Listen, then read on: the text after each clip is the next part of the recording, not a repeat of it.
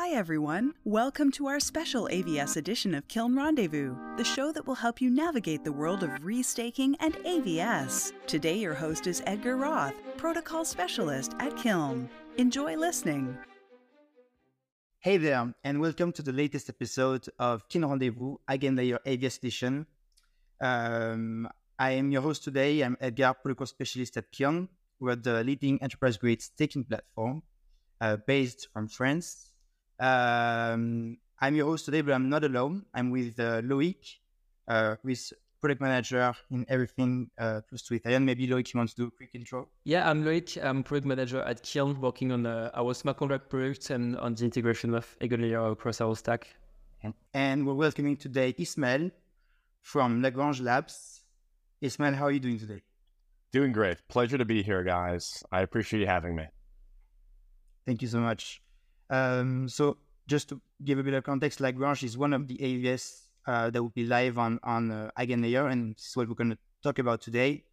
So Ismael, wanted to have you introduce yourself at the beginning, give us a bit of context on what's your background and what led you to work on Lagrange and blockchain in general. Yeah, so I'm one of the co-founders of Lagrange. I focus mostly on the business side of the company. My background, I was a venture capitalist before founding Lagrange, and before that I was an engineer and an engineering leader. And I started my career very early on working on engineering for digital asset strategy for a large financial services company before being a venture investor. And when I started Lagrange, really the core idea we had was, you know, if there is a certain amount of state that your contract and predicated state transitions on, in reality, what you can build on chain is constrained by the access to that state and the amount of state that your contract can process in a given function call. And we believe that you could kind of take the same data-driven computing paradigms that we've seen in Web 2, and we can apply those both in terms of single chain and cross-chain state access. You're able to build things that are more complicated, more robust, and are more efficient all the way around. We can take, the 10 things you can do on chain today, and you can make them 100. Great. And I saw that you studied in Montreal. That's funny because I did. I was on the other side of the mountain. I was in HSC Montreal. You were in McGill. How does one start working in blockchain? And how do you end up working with something that's at the forefront of innovation? Again, AVS is probably one of the hardest topics right now. So talk a bit about this. Yeah. So firstly, I feel like I love that you studied in Montreal as well. The thing I always say to people in the US is if you haven't been to Montreal, you have to go. It's one of the few cities, I would say, in North America that has just a really, really rich and diverse culture that's not Anglo-centric. And it was probably one of the greatest places I could have gone to university. And so when I was there, that was really when I first got into kind of entrepreneurship broadly. I had my first startup when I was in college, raised a small amount of capital, not like what we see some of the Stanford kids raise now, but it was meaningful at the time. And as an ecosystem and kind of as a city, Montreal has some very deep roots in entrepreneurship and in startups. And there's been some great companies in the last decade, like Sonder, for example, that have come out of Montreal. So it was a great place kind of to dip my feet into what Lagrange would end up becoming. Nice. One question, I think that to start off the technicalities is Lagrange with Eigenlayer is something that's aiming to service optimistic rollups. Mm-hmm. Can you explain to us what is an optimistic rollup and how does it differ from a ZK rollup, for example? Yeah. So an optimistic rollup is a rollup where the canonical bridge does not generate a validity proof of the correctness of a state transition from the transactions, wherein it asserts its state on an L1 through a bridging mechanism that is optimistic. The sequencer writes the purported block header or purported state to the L1, and then there's a fraud proof window wherein watchers of that network can submit challenges if the state purported by the sequencer is incorrect. So really, ZK rollups and optimistic rollups are both bridging mechanisms for validity rollup designs, for sovereign rollup designs. And so, validity rollup or ZK rollup use proofs in essence to assert their state on the L1, and an optimistic rollup uses an optimistic design. Okay, interesting. So do you think the Ethereum space will be composed of many rollups in the future? Do you think there will be more and more ZK and optimistic rollup? Yeah. We've seen at DevConnect, for example, that there is kind of this sentence of 1,000 rollup. And do you think it's the future for Ethereum? What's your opinion on that? Yeah, we're incredibly bullish on both optimistic and ZK and sovereign rollup design, as well as even base rollup design.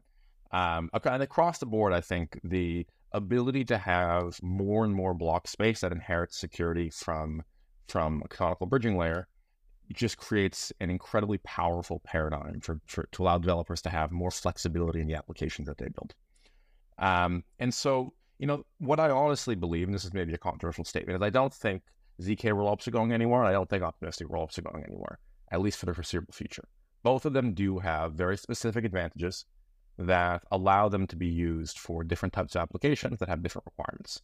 And at scale, an optimistic rollup can process many more transactions, nearly unbounded amount in theory, with a significantly lower overhead on the proving of the correctness of a state transition. Because in essence, you require an actor to challenge the validity of a proposed state transition rather than requiring every transition to be proved.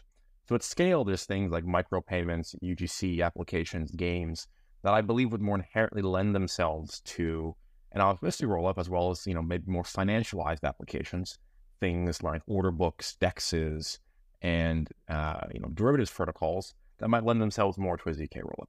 But at the end of the day, we think both those paradigms stay, and both require robust tooling to be built to allow them to have a parity in features. Very clear, thanks. And within this vision of 1,000 rollups for the Ethereum ecosystem, do you think it makes sense for every decentralized application to have its own blockchain, meaning its own block space behind? What do you think are the advantage of that versus the opposite version that would be on your layer one for all these applications? Yeah, that's a tremendous question. And so to start with, I think not every application needs its own blockchain. I think this is what we've seen in the Cosmos, where you do see a gravitation of a lot of developers to build on the smart contract blockchain of this, like the Juno or the Evmos, etc.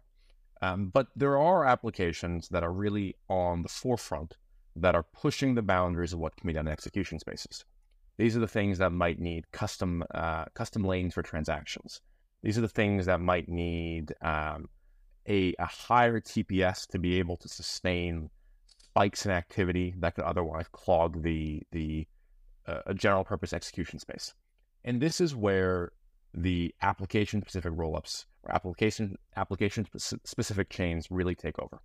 What it allows is for a developer to have agency to customize their application and the block space that they use for what they require for what they build. And this is something that you don't get on a general-purpose chain, where if the chain spikes in activity at a period of time, it's possible that your users will have to pay substantially higher gas fees, even if that is something that's intrinsic to your protocol. And on that specific chain, you don't have that issue, right? If your order book can have a much more predictable fee structure and pricing structure for trades, because it's only based on the volume on that given rollup and not based on the volume on the overall execution space. So that type of customization is really good for applications that have very specific requirements and want to be able to meet those requirements for their users. And so if you have a lot of rollups with a lot of protocols, don't you think that the liquidity will be kind of fragmented in each blockchain? How do you think we can still make the whole system efficient? Yeah. Maybe by communicating between these rollups, what do you think are the challenges there to improve the liquidity and not fragment it on 1,000 rollups? Yeah, so I think interoperability is a very personal question. The question of what is the interoperability protocol that you want to use, how much security versus how much cost versus how much latency are you willing to take, these are all very personal questions to application developers. And specifically with the current state of cross-chain interoperability, there really isn't a single winner or single answer to all of this.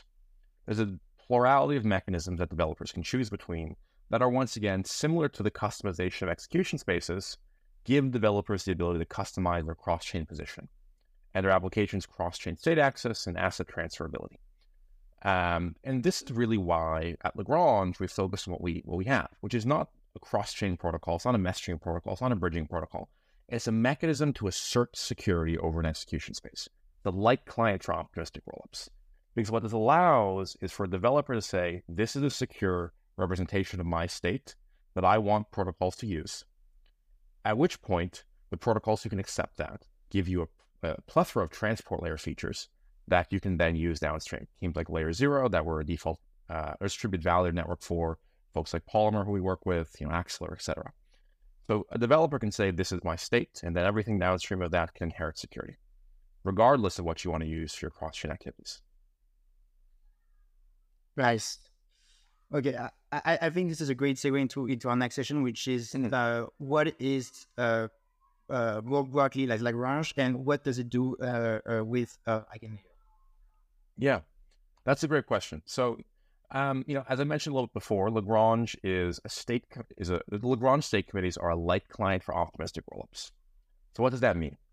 Well, an optimistic rollup does not have a representation of state that can be interpreted by anyone besides a watcher who executes those transactions and finds the resulting state from the execution.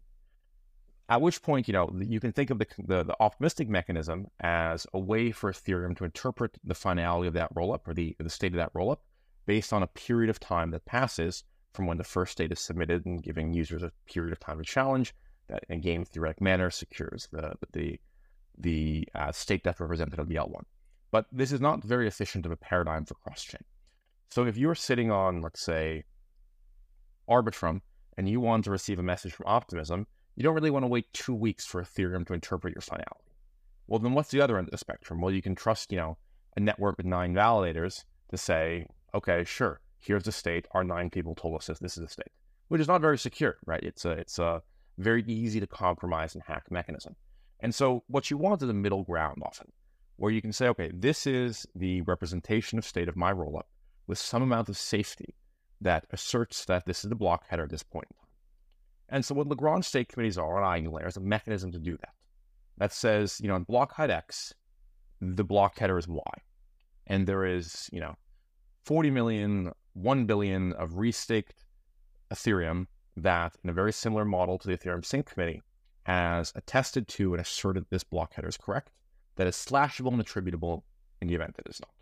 Interesting. And why did you kind of keep the design that Ethereum has on the consensus of these sync committees? What are the advantages of this? Yeah, so if you think of the sync committee and you were thinking of proving the sync committee, it's really an inductive proof. There's a start point where the initial sync, where you have, in essence, you have a point of trust, either Genesis or the instantiation of your contract. We say, I'm going to trust that this block header or this beacon root is correct. And then there's a committee in that root that signs, in essence, the next beacon root of a fixed size.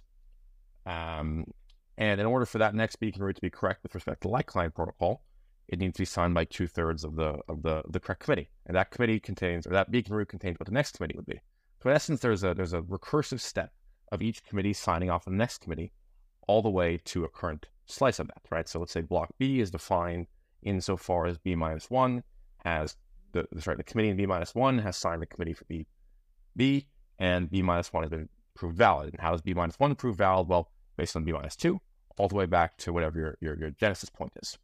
And so what you can construct is with that recursive step all the way back to your base case inductive proof.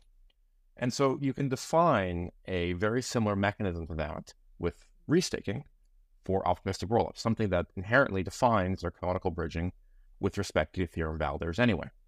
We take some subset of the Ethereum validators and you sample them, and you require them to now attest to the state of an optimistic rollup at a point in time, in a very similar structure of current committee, next committee, then block header that you would have with the sync committee. And on top of those attestations, you can take an existing bridge design that uses, let's say, Ethereum light client-based ZK proofs, and you can apply that to this new type of light client design that's extensible to optimistic rollups, to really any execution space that defines itself by Ethereum. Okay, and so basically, so the whole Lagrange system produces proofs of execution of states. And how do you see this proof used inside the rollups? Do you expect, for example, DEXs to use this proof to see the liquidity on other chains? Or do you expect the integration of this proof to be more at the protocol level? So Lagrange is not in the business of transporting proofs or doing cross-chain messaging or cross-chain bridging. This is a really good question. It's a really good point that we always try to make sure we make clear. That we think of cross-chain as something that's also modular. And this is the way that cross-chain has been shifting in the industry. Look at Layer Zero's work, Hyperlane's work, Axelar's work, and kind of creating more prolific ways to define state, and a larger number of ways to define state. Where you, in essence, in cross-chain have three components. You have an assertion of state, which is what is the state of chain A at some point in time. You have a transport of state, which is who's going to take that assertion of chain A and move that to chain B. And then you have computation on that assertion, which is once we're on chain B, what are we going to do? Are we going to check for an event? Are we going to check for a transaction? Are we going to check for a storage slot? And how is this going to integrate with the end user application? In reality, all we do is the first part, assertion. And we work with major cross-chain protocols to have them integrate this type of safety and this type of cross-chain security into their existing designs. So you can use a Layer Zero or a Polymer or an Axelar or any of these cross-chain protocols that you've grown to love, and you can just base your security now on what is probably, in our view, the most powerful and the most representative mechanism of that state that exists prior to the front proof window. So in short, you don't have to change anything. You can use the protocols you love, and you can use them the way you like, just with a little bit more security behind them. Perfect. I do have one question. Is you've made it clear that like what's your exact state within everything, but who do you think you compete with today? We compete with monolithic cross-chain protocols. Monolithic cross-chain protocols compete with every part of the stack. A monolithic cross-chain protocol is one that has, the assertion of state, the transport of state, and then the computation of state just bundled together into one application. And you see these. I'm not going to list them off, but there's a lot of protocols that we all know that they're monolithic, right? Where there's a specific set of, K of N of us say this, and then we're going to tell, chain B that K of N of us said this, and then you get your message. But a lot of these protocols have kind of started to see the light and are becoming modular. This is why I don't really want to mention them, because a lot of them will likely in 3 months, 6 months, start looking to adopt mechanisms like this because it's much more secure. Because right now, the thing that a lot of people who don't really necessarily build rollups don't kind of realize until they build it is that it's very, very hard to get your rollup supported by all these cross-chain protocols. You have to lobby them, you have to call the founders, you have to help your investors call the founders, and you have to get enough volume to make it worth their time to run your nodes and to attest to your state. A state committee functionally shifts the imperative away from them to run improve your state and onto you to build security around your state. So once you build that security around your state and around your state committee, it's very, very easy for an existing protocol that can support these types of proofs to just plug into the proof. It doesn't require that now it's an operational list of having to run 400 of your validators or watchers. Super clear. Just to give you also of context, like this podcast is mainly tailored towards a risk-taker audience and an operator audience. So we're always very, very curious to, like on our side, know what it would mean like to be a good operator for Lagrange, like what type of involvement you're looking for on the operator side, and we can talk about the risk-takers right after. Yeah. So from an operator standpoint, both risk-takers and operators are the foundation of the state committees. As kind of I mentioned a little bit before, the state committees are entirely based on risk-stake operators, risk-stake nodes on Ethereum that attest to the execution of these optimistic rollup blocks. So in order to be, a gold tier operator, you need to be able to have the Lagrange node that's a very, very light piece of infrastructure connected to an optimistic rollup watcher, and then connected to Ethereum state. And if you do that, and you correctly sign the state of the optimistic rollup, what you in essence can help secure the cross-chain messaging and cross-chain bridging of whichever rollup that you want to work with, want to support. And so you really don't have to do very much computation. You just have to be honest. And if you're honest with your attestations and run the software properly, you'll receive rewards. And this is something that we've kind of called in a few of our presentations, operator minimalism. So what does that mean? It means that there's a very, very simple and transparent set of slashing conditions. In this case, don't sign the wrong state, that are nearly impossible to fall foul of if you're an honest actor. There's no complicated liveness guarantees. There's no extrinsic risks where your slashing condition is predicated on the price of ETH in some way. All you have to do is just sign the correct thing, and you'll receive a rather steady and a rather material payment from the downstream protocols that pay you for these attestations. Yeah, no, just a question on the operator setup. You mentioned that there is basically sync community design. Is it therefore like one node per operator, or can an operator run multiple nodes? Do you have any policy regarding that? How could you view this setup? Yeah, that's a fantastic question. And so the feeling that we have is that there's no need to have only one node per operator, because functionally this mechanism is designed to really guarantee high safety behind state. And the liveness of these committees is really a product of the independent parties that are running these nodes, and not really a product of the number of nodes outright, right? Where if one of an operator's nodes goes down, it's likely that the older nodes will go down because there's an issue with their setup across the board. And so we believe that operators have right now the capacity internally to be able to manage their own safety and their own correctness of the execution of software, as well as guaranteeing their own liveness. And we think that there's not really a need to tell an operator you have to run 50, 100, 200 of the same node, when in reality they can get the same result by just delegating to their one node. And so that's why we've designed it to really not really require an operator to lose the opportunity to run only one node. They can really run however many they want and decide themselves the number that's best for their own replica requirements. Great. And talking a bit about our risk-taker friends, there's one thing they're always very interested about is revenue. Yield. So, like, what can risk-takers expect to get from Lagrange, and in what form will you guys be paying in your token? Will rollups paying their own token? How will all of that work? Yeah, that's a fantastic question.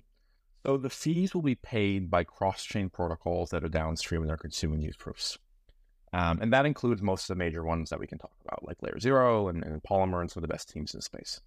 And the types of yield that these operators will receive is really just directly in I would say, a low volatility asset, like Ethereum or USDC or whatever we decide to remit the payment in.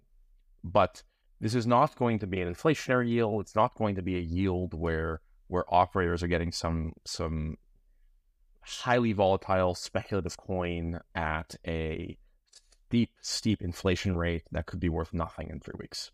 This is really designed to be a mechanism that pays a material yet steady and predictable yield. Great. I think our risk takers will definitely be very happy about this. And so, like, it might be ETH, it might be something else. Would there be basically like a governance committee to decide on which token is allowed to go in this pool? Yeah, it would likely either be ETH, or we'd swap ETH into USDC to remit the payment.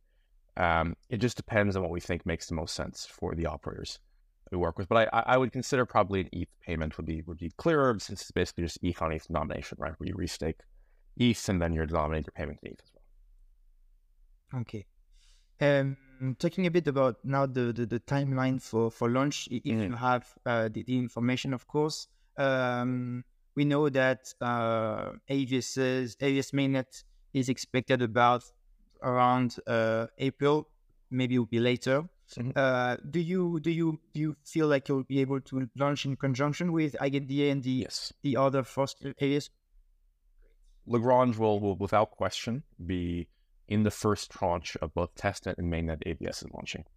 Our infrastructure right now is at a point that we're ready to launch. We have been building this thanks to a lot of the collaboration with the EigenLayer team for the better part of the last year. And right now our infrastructure is in a place where I would consider it mainnet ready. And so obviously we're working closely with the EigenLayer team continually to make sure that our timelines are as closely aligned with their timelines as possible.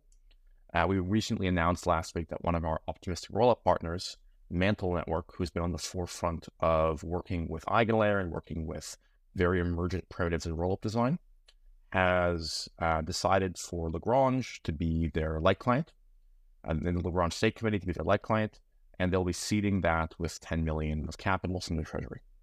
And so that gives us a very strong early integration that really, in our view, legitimizes this design as a core primitive in rollup lore and the rollup architecture. Great. And perfect segue into my next question, which is, so you've mentioned at least one rollup that will launch when with Lagrange when the AVS goes live. And will there be other rollups? And yes, ultimately, like how many rollups can we expect Lagrange to be supporting? Let's say in 6 to 8 months. 6 to 8 months. I hope it's a few thousand. But we have to get there first on people launching those rollups. At launch, we'll support most of the major ones: Optimism, Arbitrum, Base, Mantle, and any other ones that we work with and feel like we're in a good position to launch concurrently with. Loïc, you had a question? Yeah, I mean, so in terms of operator, then when it's launched, like, will it be like kind of open to any operator, or do you plan to have kind of a first set of operators? Like we know, for example, EigenDA had like 60 operators on testnet. Do you expect to have this kind of cap at the beginning, or would it be open to anyone to propose Lagrange to risk takers? Yeah. So we intend to have it be, for the first version, a set of operators that we have a good rapport with. There's a few that we're working with now. We obviously would love to have you guys on there as well, Kiln being, I think, one of the premier operators in the space. And we intend to really begin to open this up to just, a very permissionless set of operators over time, as we think the safety and the maturity of all of this restaking architecture continues to iterate. Nice. I mean, is there like what's next for Lagrange after the launch of the AVS? You mentioned more rollup supports. Are there any features, any other development paths you're taking? Yeah. So we didn't necessarily touch on this earlier, but a large part of what Lagrange focuses on is ZK coprocessing. That's what our business foundationally does. And so the state committees is an application level or application layer activity of our ZK coprocessor. And we target specifically very large MapReduce style computation that runs over on-chain data in a way that is data parallel. So we can target things like SQL, MapReduce, Spark, RDD, that we can compute over large subsets of historical and present on-chain state. And so we have a lot of things coming out this year that are in line with that take some of the primitives that we're able to do and able to leverage with our state committees and really allow that to be used for a broader set of use cases, not built by us, but built by other of our partners. And this will eventually be something that we integrate as an AVS on top of the EigenLayer as well. And it's something that we're very excited about continuing to iterate on this year. Okay, so that means that like Lagrange first AVS will be the state committee. Do you know like when you have the ZK AVS launch? Will it be like a different AVS or maybe will it be like added to like the original Lagrange AVS? Or maybe this would not really match with your AVS minimalism view. Yeah. So I think we would like it to be separate, likely as a deployment, because I think that would give operators the ability to specialize into one or both, how they see fit. And we think that gives us more flexibility across the board. And then yields will obviously stack based on opt-in. But we haven't really contemplated fully whether or not and how we're going to design that. And it's going to just be an iterative conversation on our team and then with the Aguilera team as well. But we're very committed to continuing to leverage the technology that we build within the AVS ecosystem and the modular ecosystem broadly. Great. And so talking a bit about this AVS minimalism vision that you had, you very clearly explained when we saw your pitch in Istanbul. Do you think you're paving the way for other AVSs to build like a simpler version of themselves, basically? How come do you have like this empathy towards operators to make your AVS simple? I think that there will always be a need for very complicated mechanisms or very simple mechanisms in the designing of an AVS. And I think that it's very important to, as an operator or as a restaker, to understand the dynamics and the mechanisms of the AVSs that you support or that you delegate into, so that you can make sure that the yields you get are commensurate with the risks that you face. At the end of the day, there's no free lunch. So if you are using an AVS that is high risk and is not minimalistic, then there's likely going to be a commensurate yield with that. There's going to be a higher rate of return on capital. But the flip side is you're much more likely to be slashed. And something like what we build, which is trying to really champion kind of this concept of AVS minimalism, is something that we think is really capable of not being a large lift for operators to support, and being very, very easy to kind of be a first step into working with an AVS, where it's a light infrastructure, the operational overhead is very low, you can run nodes for very little cost. The only cost that you're functionally offsetting with fees is the cost of capital, not the cost of operation. And that's something that we think really makes it compelling early on. And I think there's going to be operators who want to go higher the ladder of risk, and there's some who are going to want to go lower. It's going to depend on the sources of capital and a lot of dynamics. So we hope other operators and we hope other AVSs kind of take this principle and apply it when it's relevant to their application needs. And do you think this will maybe trigger a segregation of AVS? So like you could be like one team wanting to build like one AVS on eigenlayer, but just to make things simpler, like you end up building 5 different AVS. Yeah, I mean, I think it's very possible that someone might fragment out AVSs into specific feature sets. And then I think the question will be whether or not the market prices the overall security differently across it. I imagine if there was 5-10 slashing conditions on an AVS, it would be very difficult to price an aggregate, where you effectively would have to pay returns that are the sum of the risk, or that offset the sum of the risk across all of these, as opposed to if you're able to fragment it out, you'd be able to have operators who have different risk profiles be able to delegate partial amounts into different of the mechanisms without requiring the overall mechanism holistically to be supported by an operator. Where it'll likely be a premium on the overall risk versus just a sum of the individual risk. Loïc, you had a question? No, I think it's pretty clear. It's definitely something we kind of excited to see as well, is how this AVS design evolve with eigenlayer. And yeah, I mean, so eigenlayer is still in this kind of testnet phase regarding AVS, which is kind of the main feature of the platform. Like, what do you see? Let's say if we move same like to 6 months, even 2 years. Around like the eigenlayer evolution and AVS evolution there as well. And you already mentioned you plan for Lagrange to add more AVS, but how do you see like maybe more competition, maybe like toward getting the restake ETH? Like how do you see this evolve? Yeah, I mean, there's always a concern that competition is going to push up the pricing of restake ETH. But at the end of the day, like I think we don't find that a concerning dynamic, because whatever the price is for restake ETH is going to be set by the market. The demand for restake ETH versus the value that's generated from that. So I imagine early on, the excitement's going to push up the cost of capital, but eventually that's going to converge to whatever the equilibrium dynamic is for the market, or however much safety of restake ETH costs is however much we're gonna have to pay. And that's something that we're very comfortable with.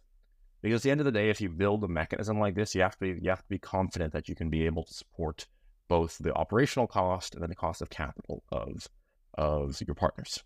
And if you can't do that, then the thing you're designing doesn't really have longevity. And we've designed the state committees to be something that we're confident can derive sufficient yield to offset both those costs, not just in the short term with an inflationary mechanism, but long term through real substantive yield. Just being conscious of time, we're a little bit over, so I'm going to ask my last question. Yeah. And I think this is a question that actually I almost feel bad for not asking the other areas that we already got on. Is do you think there is a risk for AVS in general that if they become too big, they might want to get independent from EigenLayer and start building their sovereign chains, for example? We would have no interest in doing that. I think what we believe, and this is why we've targeted the design that we've designed, is that there's going to be no cheaper cost of capital than restake ETH.